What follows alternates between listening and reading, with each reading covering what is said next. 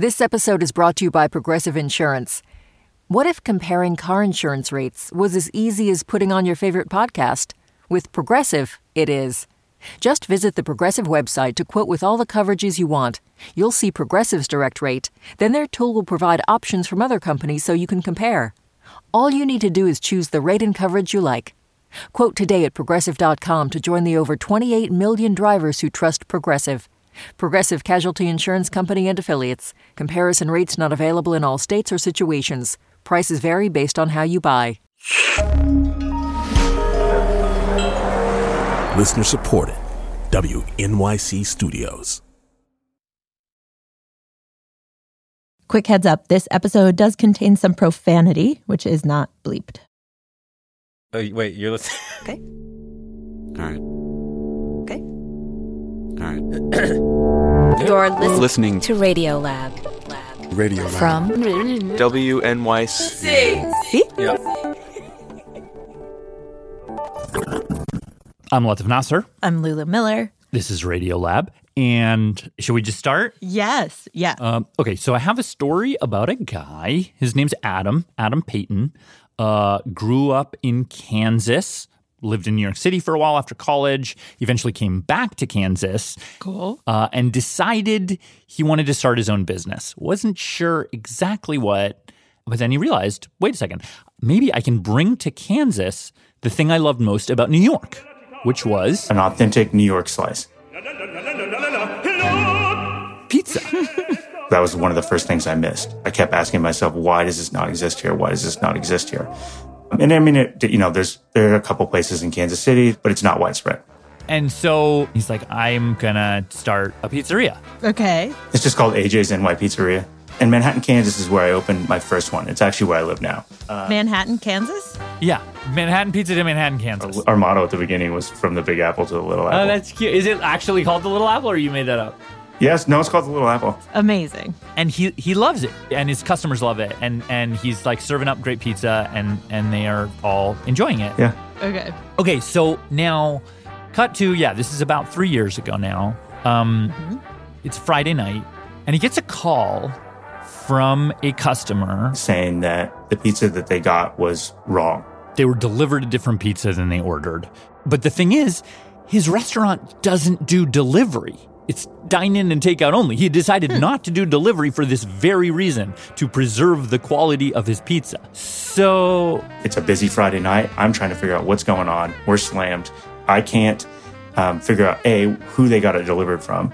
B, I don't know how to fix it because, we can't just deliver a pizza. So later that night, I got their number, called them back, and then figured out exactly what happened. What he finds out is that this person ordered the pizza through DoorDash. Now, Adam didn't have any deal with DoorDash. He hadn't even heard of them at that point. But he discovered that if you went to the DoorDash app or even just Googled the restaurant, there's our logo, there's our menu, you can order from us. And at the time, DoorDash would call in the order, have someone go get it. No DoorDash jacket, nothing like that. So Adam had no clue. But then the customer would get the wrong pizza and think it was Adam's fault.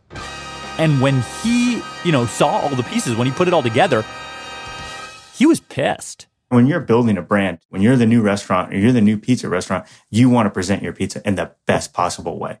Did you feel like it was almost like your pizzas are being hijacked or something? It's feeling something. It's like it's being stolen. So first he tries to just get his business off of the app. That was the first thing, and there's no easy way to do that. And when that didn't work, he basically just is like, okay, let me order a pizza myself and just see what exactly is happening. Okay. So he goes onto DoorDash to order a specialty pizza, but when he's there, he notices something weird, which is that the pizza is normally $23.99 and they're charging $15.99. What? The customer's paying less than what we're actually charging. So that's really weird, right? So he's like, wait a second. Weird. They're charging less, $8 less for a pizza. Huh. So then he was like, wait a second, are they ripping us off? Are they paying us less? But then he looked in his account books and he was like, no, they're not shorting us. They're just paying more than they're charging, which does not make sense. So I didn't understand what was going on at all. And then that's when I was chatting with Ranjan. And so we'd kind of banter back and forth on GChat because he's completely confused at first. He starts chatting with his friend Ranjan Roy, who was actually a roommate of Adam's when he was in New York. Yep. So I used to work in trading, 2002 to 2009. Went to the Financial Times, was working on the business side for a couple of years, went out, started a startup. He's also an expert in all things business. I actually found this story in his newsletter, super fun newsletter about business technology called Margins. So anyway, Adam reaches out to Ranjan on GChat to see if he understood what was going on here. So again, the business model is scrape a bunch of menus, put them on your platform. And Ranjan was like, they probably just have an algorithm that scrapes menus and prices off the internet. You're not going to invest the time to have someone actually validating every single price there. I bet it just scraped the menu wrong. It was just literally misread. Literally a misread thing. Okay. But because this company is so enormous, DoorDash, they haven't even noticed. It doesn't even matter. Here. It doesn't even matter. To them, it's like not even a rounding error, you know? Okay. Wow. Yeah. But whatever the reason for the pricing error, the bigger thing that Ranjan thought was, this is where the arbitrage comes in. All of a sudden I get on a GChat of the arbitrage, which I didn't even know. Didn't even know what arbitrage is. Yeah, say it again, what the definition is? So arbitrage is buying and selling an asset at the exact same time and achieving a profit with no risk. It's a deal or trade that's just instant free money. In finance, it's kind of this magical goal that people are always aspiring to. So Ranjan is like, oh my God, this is it's like we found this perfect glitch in the matrix. When I saw buy for 16, sell for 24 at the exact same time, it seems like a no-brainer, right? So Ranjan is like, jump on this. Okay. Here's what you do. You order 10 pizzas, pay DoorDash $160, and then DoorDash goes to your restaurant and pays you $240. And then those pizzas you can just eat. Eat them, throw them out, doesn't matter. As long as you keep buying them, you keep making money. Ranjan came up with that, and we just started doing that. He started sending pizzas to his wife, his friends. And then Ranjan has this kind of, he's like, wait a second. We can even take this to a whole nother level. What if we just have a box with dough? Do we even need a pizza? Because dough at that point is effectively costless. The driver will still hold something, and the driver doesn't really care either way. So his cost now is even going down. Sweet, this is so funny. He's basically just ordering dough balls, and he's like minting money, right? Yeah. And Ranjan is like, okay, here's what we do now. I, sitting here in New York, am joking with him. I'm like, fire all your employees. Oh my God. Just basically become a dough ball factory. Wow. Like there's no need to do anything else. Your top line revenue is just going to explode. And then you go to Domino's and say, look at this business. It's incredible. That is the Silicon Valley way of doing business. I mean, this is basically the game that DoorDash is playing. Like so many of these Silicon Valley startups, it doesn't matter if you're actually making anything as long as it looks like you're growing and you're a good investment. So let's just beat them at their own game. I mean, it is easy to just see DoorDash as the bad guy. Yeah. Is that how you see it? Well, to me, it's not the bad guy necessarily. It's just like the emperor has no clothes. It's a skyscraper built on, sand, basically. And it's the financial logic of it. It doesn't make sense, and it's unclear whether it'll ever make sense. But aren't they? Does it truly not make sense? Are they not making so few of these giant companies like Uber and so few of them actually make any profit? And according to Ranjan, this is how the system is designed to work. That is actually the business model. Yeah. That we're going to lose money per transaction in order to grow our overall usage and get people used to it. That's it. And to hear Ranjan tell it, even a glitch like the one at Adam's Pizza Place, even that sort of feeds the system. Yeah. Like a regional sales manager of the Midwest could go to his boss and be like, look, I am killing it in Kansas right now. We're growing 40% year over year. Then they are going to go back to their investors. They're going to go back to their investors. And it could actually weirdly work out for everyone. But how could, Like, how could this be so ridiculous? Like, all these towering colossus companies around us are actually all throwing stacks of money out the window, it feels like. But the idea, the unspoken part of the strategy is it's monopoly, kind of ingrain the customer behavior where everyone is just used to taking an Uber, ordering on DoorDash, and then once you own that entire value chain, the customer, the supplier, which would be the restaurant or the Uber driver, you get to set the price. I mean, this way of doing business is everywhere, right? I mean, and it's a relatively recent thing, but now rides, food delivery, apps where you get your groceries or whatever you want delivered to your door, millions of people use these apps every day. Millions of people work for them. But the rules of the road for these businesses and these workers are just all sort of up in the air. So today in Radiolab, we're getting into the gig game. We've got several different stories from different perspectives about what exactly, as customers or business owners or drivers, we're getting sucked into. And who's really playing who? Well, before we get going, I mean, how does Adam's story end? Once he found that dough ball vulnerability, is he just exploiting it and rolling in the dough? Well, no. Okay, so Adam is basically like, look, like I don't care about any of that. I mean, Ranjan loved it. Yeah. He was all in this. He's like, this is soft bake money. And I was just kind of like, all right, Ranjan, calm down. We're not, running a major arbitrage out of this little pizza shop. I've got pizza places to run, man. So cool your jets. I'm not going to send 500 pizzas to my house. He decided he just wanted to actually run his actual business that sends actual pizzas to actual people with actual mouths. Even if it wasn't easy money. Go, Adam. Resist utter greed. But what he does do is like... So if I had to spend 30 minutes on the phone dealing with an issue with this, then that is when I would say, okay, I'm sending myself 10 boxes. It was kind of a justification. Got it. Every time he gets a call from a customer being like, DoorDash screwed up my order, he's like, okay, doing one dough ball delivery. As a kind of like, he's like... Cosmic retribution. Yeah. It was one of those kind of, if they're going to use strong arm tactics on me, I feel like I should be able to use strong arm tactics on them. Have they fixed it all now, or it's still there? So it went away after 2 months. We found out after the fact that this is a demand test. So what they say is, we put your restaurant on our website. You were ordered X amount of times.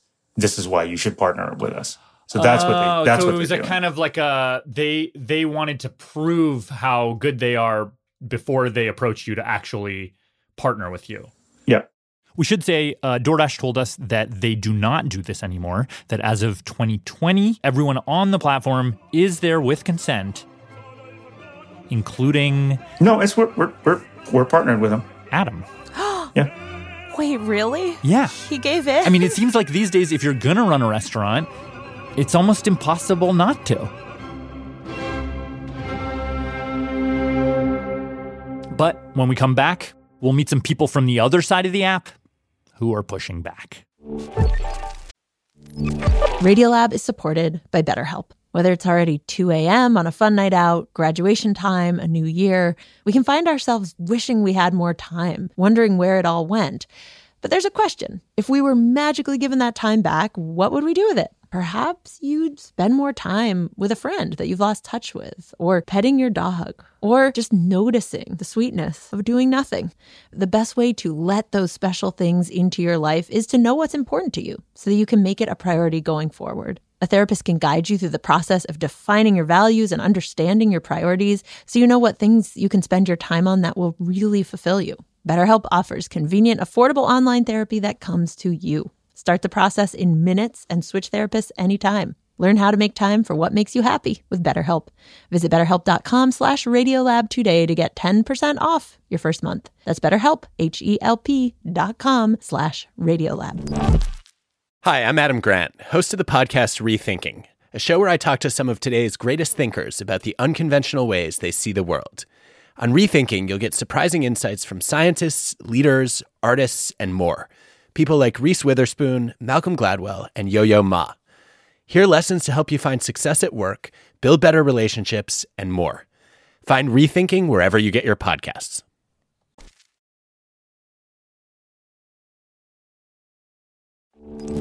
I should just start by how I Lulu. kind of got it. Latif. Radiolab. Okay, let me take a sip of water.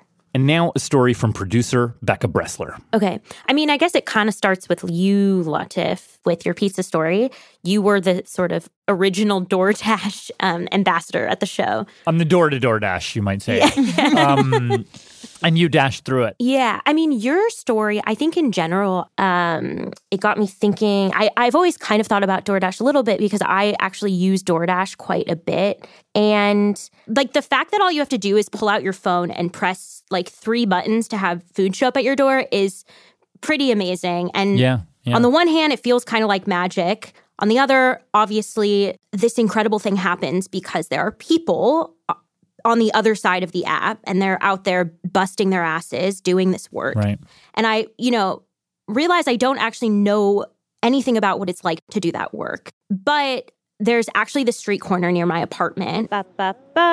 Okay. Where a bunch of delivery guys hang out. I'm going to put my headphones on. And so a couple months back, I grabbed a mic and walked over there. Could I ask you a few questions? Yes. Is that okay? To see what they had to say about what it's like to do this job. How long have you been doing pickup orders for DoorDash? Like a year. A year? Yeah. Like, is this your hotspot, sort of? You can say like that. So I was standing there talking to this guy, Jewel, and he was just staring down at his phone the whole time.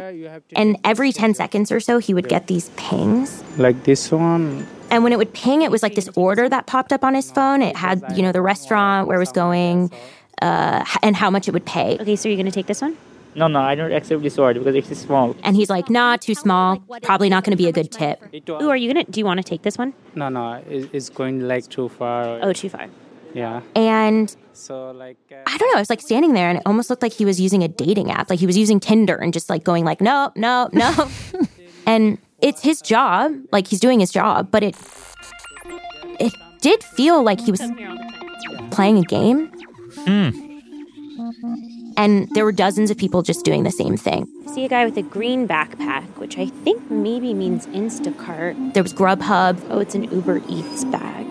And I started, like, when you see the scale of it, I just started thinking about this whole system where whenever any of us presses a couple buttons on our phone, there are millions of people all around getting these pings and then doing these calculations on the fly, deciding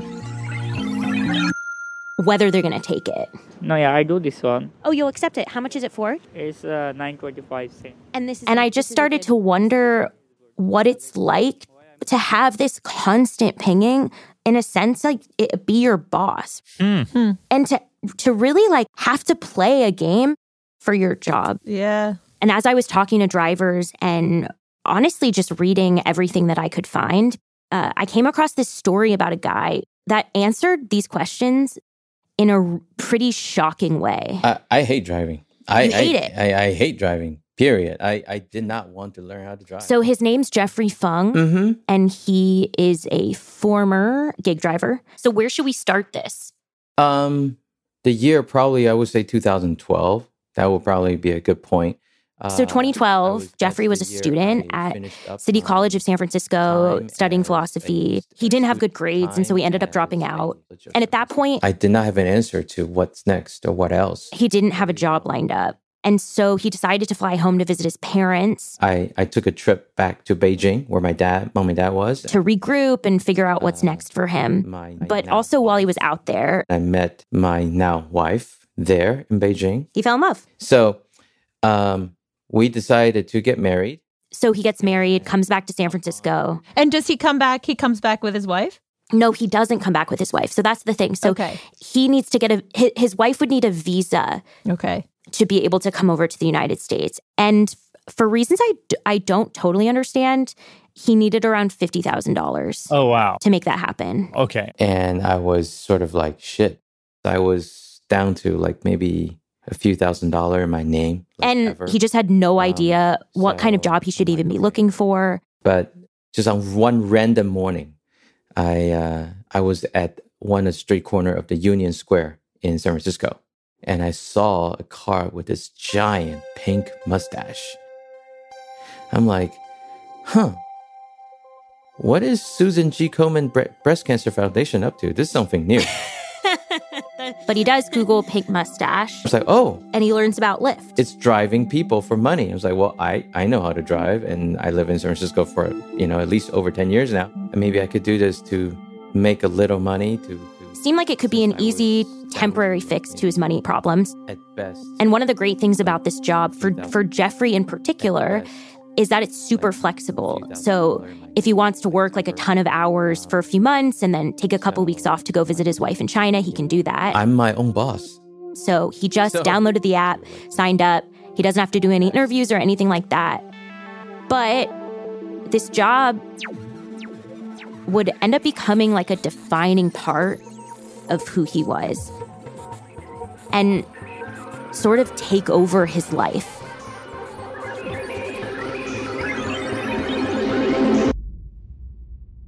Do you remember like your first day on the job?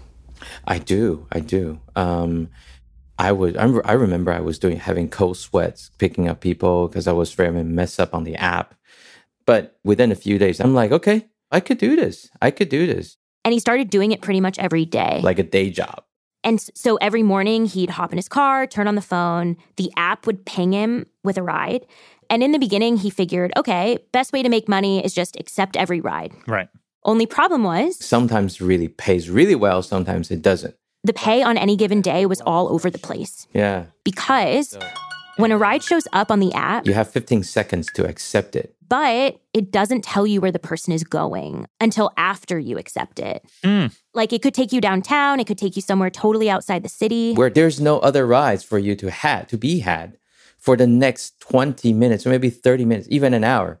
You also don't know how much money you're going to make until after you drop them off. Whoa. So each time Jeffrey hits accept, it was like a slot machine, like push. What do you do with it? Pull a slot. Yeah, you pull. Yeah.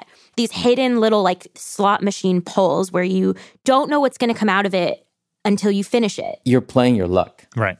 So after doing this for a while, I was sort of like, shit. He's like, who knows how long this could take to get my wife over here. Oh, man. But then his fortune kind of changes when he finds out about this crew. Jeffrey found out that there is a parking lot in San Francisco at a shopping center where Lyft drivers kind of meet up on their, lighter hours of the day. So this is Lauren Smiley.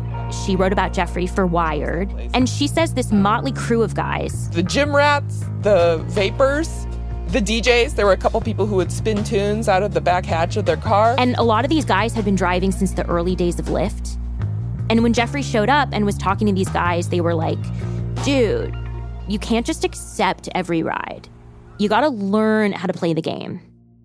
What does that mean? It means a couple of things. One, pay attention to the incentives that the app gives you. So if you do a certain number of rides, you can get a bonus. Okay. Also, they told him, you have to go out and get the good rides. So early morning, head to the airport because those are the money makers. Pro tip, 2 a.m., go to Club Booty. There's a club called Booty. Yeah, there is. I've been there. It's awesome. But the main thing that people are talking about in this parking lot is... the big magic dollar called the prime time. What's prime time? So if you're a driver and you open up your app, you'll see some part of the city highlighted in pink. And that just basically means a bunch of people are requesting rides over there. And so the Lyft app is just saying hello, we need you. A lot of people over here, come and grab a ride. And if you do, you could double your money. Boom. 200% prime time. Oh, cool. Yeah.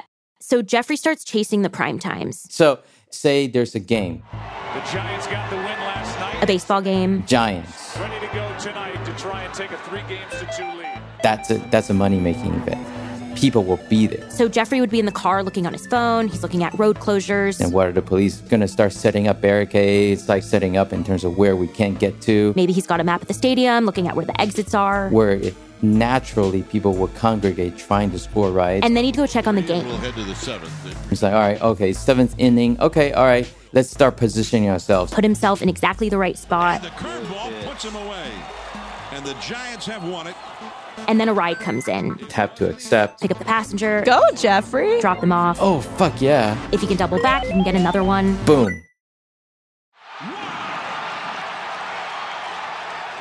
I feel like I just unlocked like the secret vault level where I get the big load of cash. Yeah.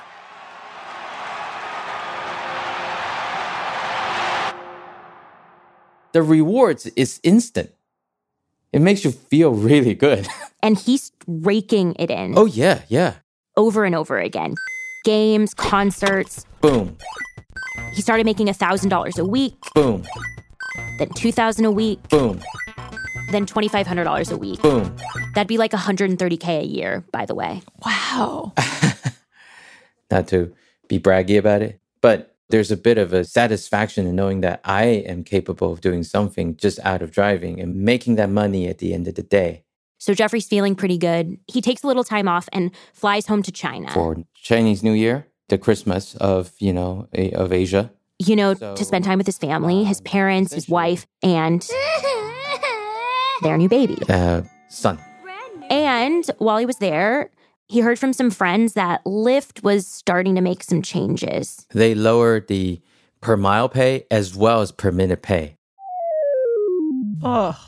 We were all looking at the number. We're like, that's bad. Dropping a bomb on us and letting basically just say, well, here you go, guys. Go fuck yourself. This is Jeffrey on a podcast he did with some driver friends in January 2016. It was just $5 ride after $5 ride. And if I got anything above $5, it involved a trip across the entire city. Essentially, it made it unprofitable to drive Lyft at all. I mean, at this point, I'm just looking for my exit strategy from rideshare because... A bunch of Jeffrey's driver friends got out of the Lyft game, but Jeffrey decides to keep driving. Even though he's figuring it's unprofitable now? Yeah, well, he sort of didn't know what else to do. But it was also like a new puzzle. A new game to beat. That's kind of like the drug that kept me in, too. It was just like he leveled up. Your brain starts thinking, your pattern of thinking started to become like, okay, you want to go out and grab that money. So how do you do that? Well... for lack of a better word, be kind of a bastard driver. For example, like... He'd accept a ride. And I would go to the pickup spot. Tap that arrive. See the destination. If I don't like where I'm going, I just drive off. Leave the passenger hanging. And then go chase a better ride. Exactly. If you can get the passenger to cancel the ride, it doesn't hurt your acceptance rating. Okay, so by this time he's driving with Uber too. And with Uber, there was this hack that he did with the app. If you put your phone into airplane mode and dropped off the network, dropped off the app, again, Lauren Smiley. You could accept the ride, and then it would show to you where that ride was going. And then if it was a bad ride, you could just cancel the ride and then hop back onto the network. And it was like it never happened. Clever. Mm-hmm. And Jeffrey's new set of moves were paying off. Oh, yeah. It's like I'm making more money than before. Holy cow. Damn. Yeah, probably not more than his peak back in the day, but he was able to keep making it work even after the fare cuts. And for Jeffrey, it felt like he had beaten the next level of the game. To be able to figure out these hacks, you're a maverick. And there were times that this was all he could think about. Like he would be at dinner with his friends. I will have my app on. He's just constantly looking down on his phone. You would check what's the incentive, what's the bonus, is there a prime time? He'd become obsessed. So they're like, damn it, Jeff. Fucking turn your phones off, dude. Just turn it off. It's like, there are rides, man. Yeah. There are rides. Okay, so we're going to fast forward a bit. It's 2020. Okay. He saved a bunch of money, and with a little help from his parents, his family comes over from China. His wife, and now 2 more kids. So, family of 5. The house was not exactly ready. It had still had a kind of a bachelor pet kind of thing. But they moved in. They came over and I was like, what? You lived like this? Like me. But anyway, this dream that he's had for years has finally come together. Yay! Now, it wasn't long after they came over that the pandemic hit.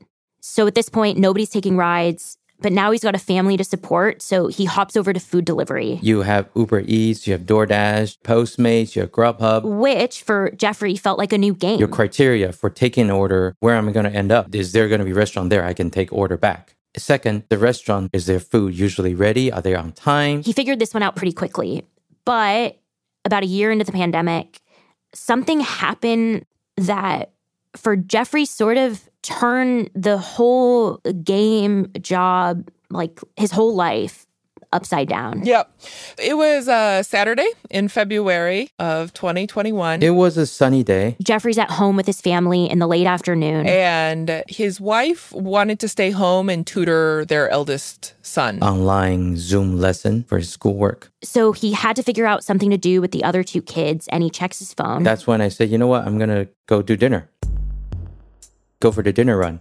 So he grabbed the two kids, got them strapped in. Turned on Shrek 2. And turns on his DoorDash app and heads out there. It was a kind of a cold weekend. Good night for takeout. He's doing pretty well. Lots of orders. It's getting pretty late. Dark out. And this order comes in from a pizza place. Tap to accept. He heads over, hops out of the car, grabs the pizza. Hop back in, and then I go to the destination. To an apartment building. And I deliver. So we pulled up to the building. Put the car in the driveway of the apartment building. That's my strategy for not getting ticketed or getting honked at. He's going to be super quick. No more than 5 minutes, right? So I knew it was super quick. I kept the engine running instead of turning the car off. Because in that way, I don't disrupt the DVD playing in the background for the kids. So he goes into the apartment building, drops off the food, comes out. I see a man in my car. He's in the driver's seat. He was sitting in my seat.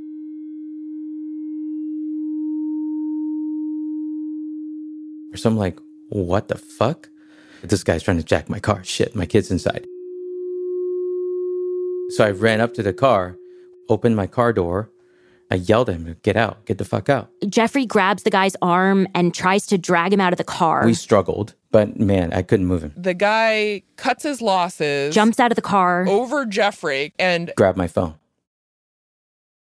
He's seeing this guy running off with his phone. His everything. The thing that has ruled his life for the last 7 years. The thing that had given him a job, had allowed him to bring his family over, and set up this life for himself that he'd wanted for years.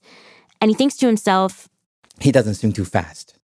He checked on his kids in the back seat, made sure they were okay, and I just ran. I ran after him for my phone. So there is a getaway car. The guy he's chasing jumps into the car, and Jeffrey, he catches up to the car. Grabs the passenger door handle. I held onto it, ran with it for a little bit. Opens the door. And hops into the passenger seat to actually ride shotgun. And he just started screaming at them. Oh, yeah. I mean, what do you do when someone's literally in your car screaming at you? They gave me my phone back and they let me out of the car. So now he's about 2 blocks away from his car, and he starts hustling back. I ran and walked as much as with as much strength as I could muster. I got back. It was gone. The car was gone. They were gone. Oh my God. I screamed as loud as I can into the night, say help. And at the same time, dialing 911. Right away, breaking news coming out of San Francisco tonight. An Amber Alert has just been issued for 2 small children. So the police showed up and a news crew showed up. Absolute nightmare situation out here for that father and his 2 children who he says... And Jeffrey stood in front of the camera and... I pleaded, I tried to plead it to the car thief. I just want my kids back. I know times are hard if you're gonna resort to stealing. That's one thing. But please, don't hurt my kids. Let them return safely back to me and my wife, please. Jeffrey just waited there on that sidewalk in front of that apartment building, calling everyone, calling family, calling friends, looking at his phone, reading alerts. I was there for 4.5 hours. Oh my God. And then... It was near 1 a.m. He gets a call from the police. They found them. They found the kids. His car was abandoned in someone's driveway. It was in a random house, and his kids were safe in the back seat. When they informed me, it was relief. I will feel relief, and finally they were found, and at least they're safe, and I can just start dealing with it. I can allow myself to feel at that moment, from that point forward, and deal with the aftermath.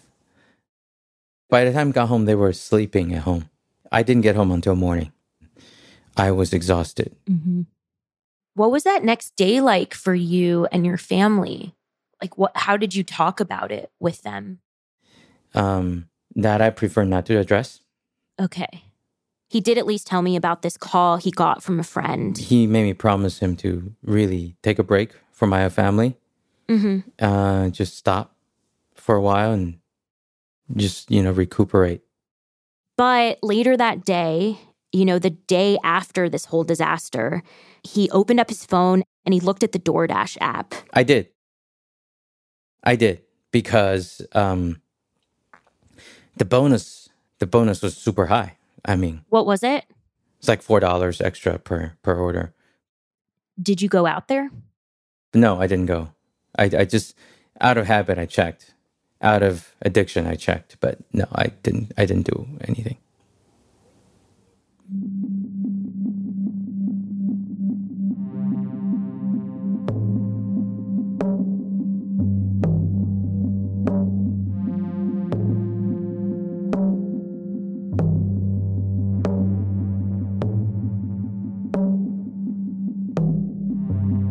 So after hearing this whole story and talking to Jeffrey about what happened, what does it leave you thinking? Yeah. I think about Jeffrey pretty much every time I use DoorDash, which I do a lot. I still use DoorDash a lot. And with Jeffrey, I think about that moment when he checked the app the day after his kids were taken. Yeah. And I see him doing a thing that he's done for 7 years, which is picking up his phone and checking an app at any time of day. If he's sitting with friends at dinner, or if, it's a Saturday, but there's a big event going on. And, one of the benefits of this job is the flexibility. You get to do this whenever you want. But with Jeffrey, that notion of flexibility is so complicated. I mean, one, he really needs the money, okay? Two, there are all these incentives built into the app that make it really hard to not drive when the company wants you to drive. There's the thrill of it, the gaminess of it that keeps you going back to that app.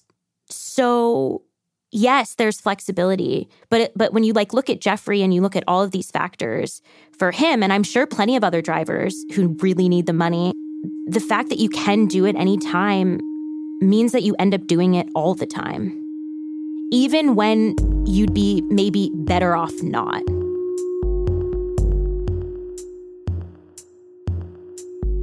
Thank you, Becca. Yeah, thanks, Becca. Sure. And big thanks to Lauren Smiley. Her Wired piece on Jeffrey was totally amazing, and that's actually where I learned about Jeffrey's story.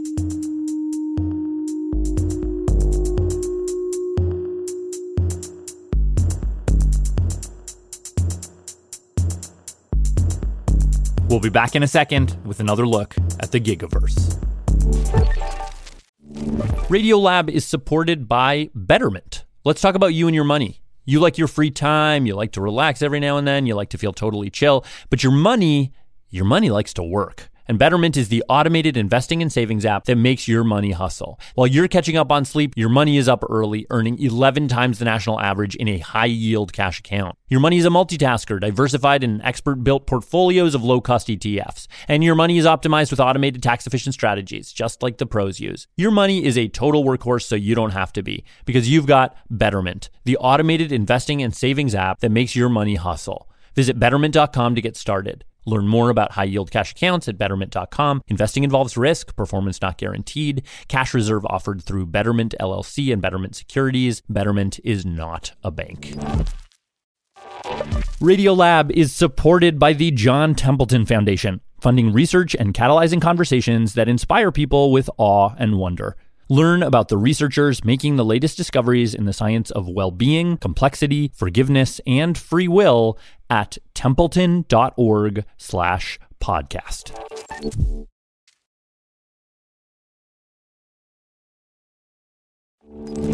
Lulu. Latif. Radiolab. Okay, so we just heard a story about a guy who figured out how to play this gig economy game really well, decoded the rules, found loopholes, exploited them, and how that sort of ran him into the ground. Mm-hmm.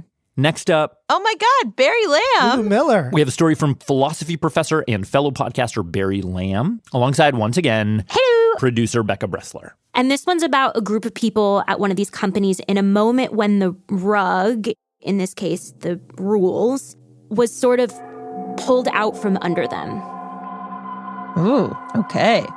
And it starts... Have you ever had someone stick a mic in your face before? With this one guy... I've had a camera in my face, but not a microphone. Named Willie. My name is Willie Solis, and I am a gig worker based in Denton, Texas, which is a suburb of Dallas. So what brought you to the gig economy to begin with? Basically, what ended up happening was... Willie had a job as a construction worker, but when he was trying to get himself a new roofer's license, he found himself without work. I ended up having to figure out a way to make money, make ends meet here, and gig work provided a very low bar of entry for me, and so I decided to enter the gig economy. He first tried shopping with Instacart. But I quickly, probably within the month, gravitated towards Shipt. Hi. We're Shipt. Then moved to this newer app called Shipt. We're a grocery delivery service, but actually with the service part. It's a delivery service owned by Target where customers place an order on the Shipt app, and a shopper, like Willie, will go to the store, grab the items, and deliver them. I'm helping someone with a service that they really need. I think Shipt just delivered our dog food. And what Willie loved about Shipt, compared to Uber, Instacart, DoorDash, or any of the other delivery service apps, is that instead of having a complicated algorithm deciding how much he'd get paid, Shipt paid its workers this one simple flat percentage fee. Yeah. At the time, it was 7.5% plus $5. 7.5% of the total order cost plus a $5 base fare. So initially, I was really happy. I was making roughly between $18 to $25 an hour, depending on the day. Like, I really enjoyed it, and the pay was equally as good. Okay, so this sounds good. This sounds great. Shipt sounds kind of cool. Everybody's happy. Right.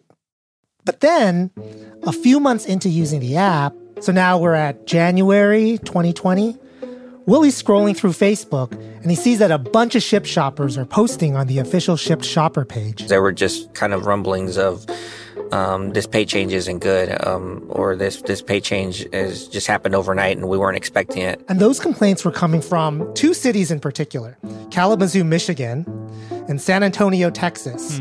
Shipt shoppers in those cities weren't getting paid that flat fee anymore. In fact, they couldn't tell why they were getting paid what they were getting paid. We were all like, what is going on? Like, why is this paying this and this is paying this? And I mean, there's no rhyme or reason to it anymore. This is a shopper we'll call Heidi because she doesn't want to use her real name. I mean, you could sit there and rack your brain for hours, days, weeks, and you're not going to make sense of it. So Heidi was an insurance agent full-time.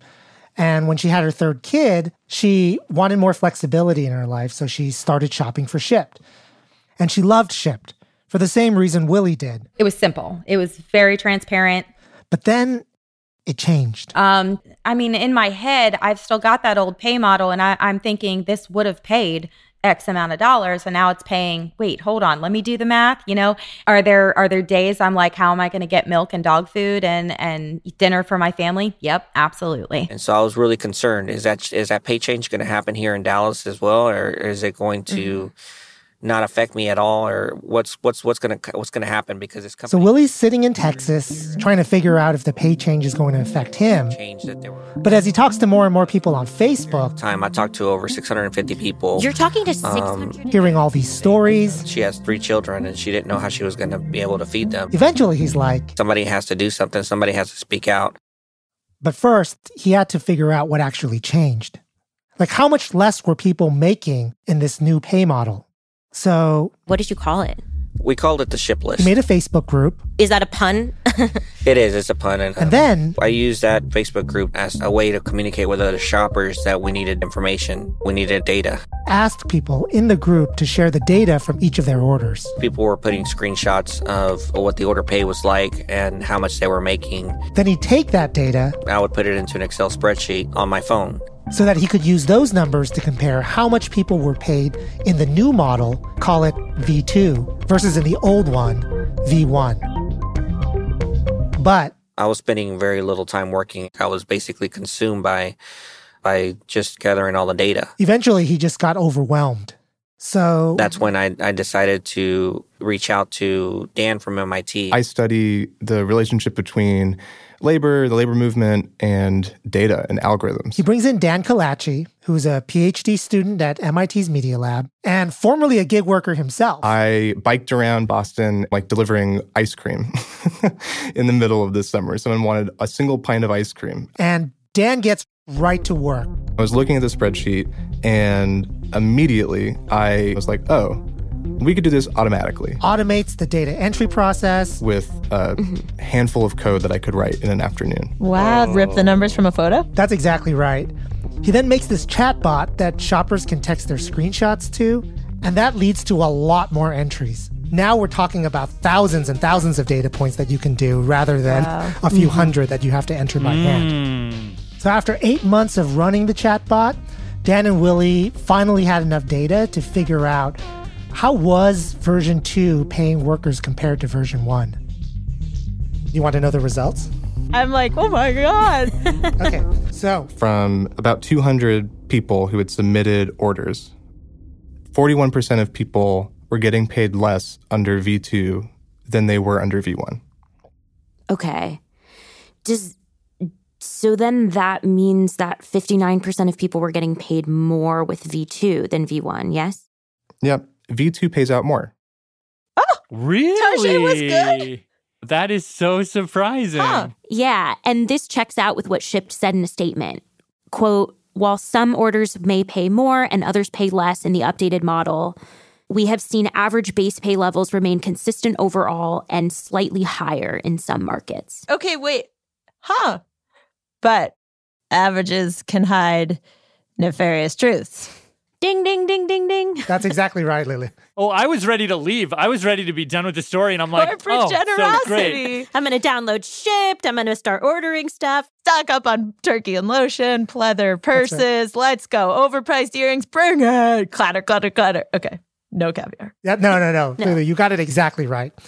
The averages hid so much. When you disaggregate and you look at by person, how much a person is getting paid for the same work, then you see that there's this whole group of people who are getting paid less. And not just like on average across weeks of shops. It's week to week to week, they're getting paid less under this new algorithm. Basically, when you look at each individual person, they're typically either consistently making more money or they're consistently making less. And when the new pay model came to Texas, where our guy Willie works, are you able to provide for your family right now? Not through the gig economy. I had to actually take on another job. He ended up making a lot less. A regular W-2 job. And so I'm basically working between the gig economy and my regular W-2 job.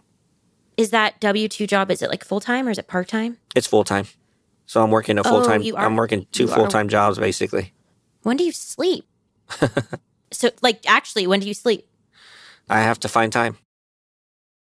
So, meanwhile, Dan, he's looking around and he's like, what is going on here? Why are some people consistently making more and others less? We just don't know why. Because, of course, the algorithm is proprietary. It could be biased based on your location. Mm-hmm. It could be something about your demographic. It could be that you're just a fast walker or a fast driver. And then one day, he stumbled across this blog post from Shipt's engineering team about this new tool that they were developing called a shopping time estimator. Okay. It basically used all sorts of data. The square footage of a store, people's walking speed, number of items, how they're distributed physically across the store. To estimate the length of time a specific job should take an average worker. And then he thought, wait a second, what if I calculate the hourly wage each shopper is making?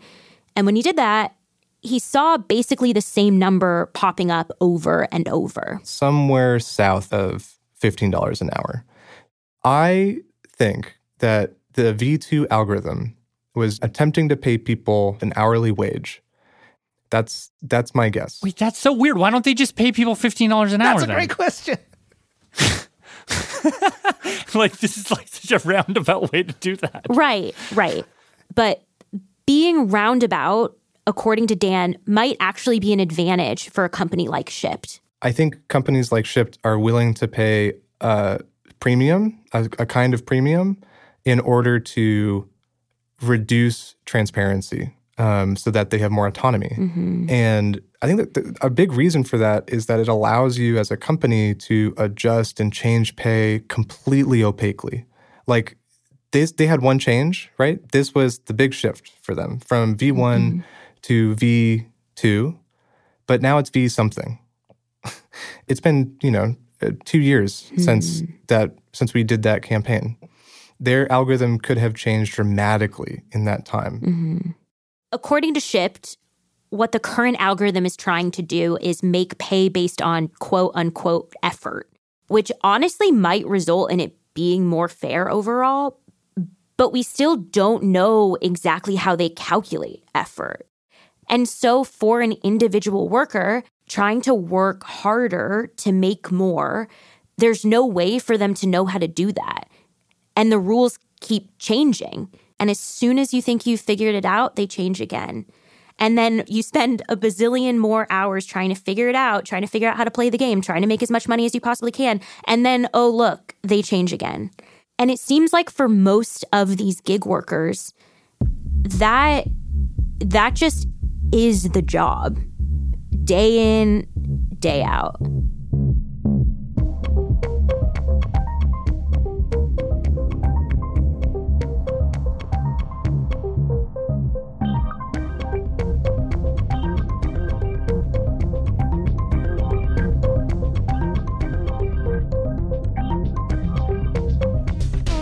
This episode was reported by Latif Nasser, Becca Bressler, and Barry Lamb, and was produced by Becca Bressler, Sindhu Nyamasanbandan, and Eli Cohen. Original music and sound design contributed by Becca Bressler and Jeremy Bloom, with mixing help from Ariane Wack. Special thanks to Julie Wernow, Drew Ambrogi, David Condos, David Pickerel, Corey Doctorow, and Catherine Mangu Ward. You can find links to Barry Lamb's podcast, Hi-Fi Nation, from Slate, and Ranjan Roy's newsletter, Margins, on our website, radiolab.org. Thanks for listening. Be careful out there in the Gigaverse.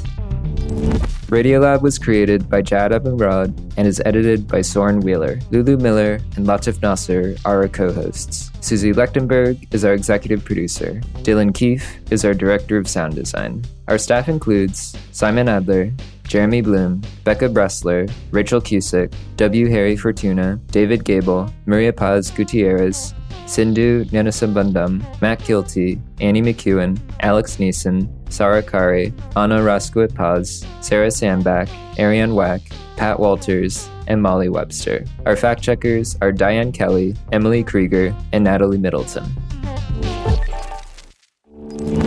Hi, I'm Erica in Yonkers. Leadership support for Radiolab Science Programming is provided by the Gordon and Betty Moore Foundation, Science Sandbox, a Simons Foundation initiative, and the John Templeton Foundation. Foundational support for Radiolab was provided by the Alfred P. Sloan Foundation.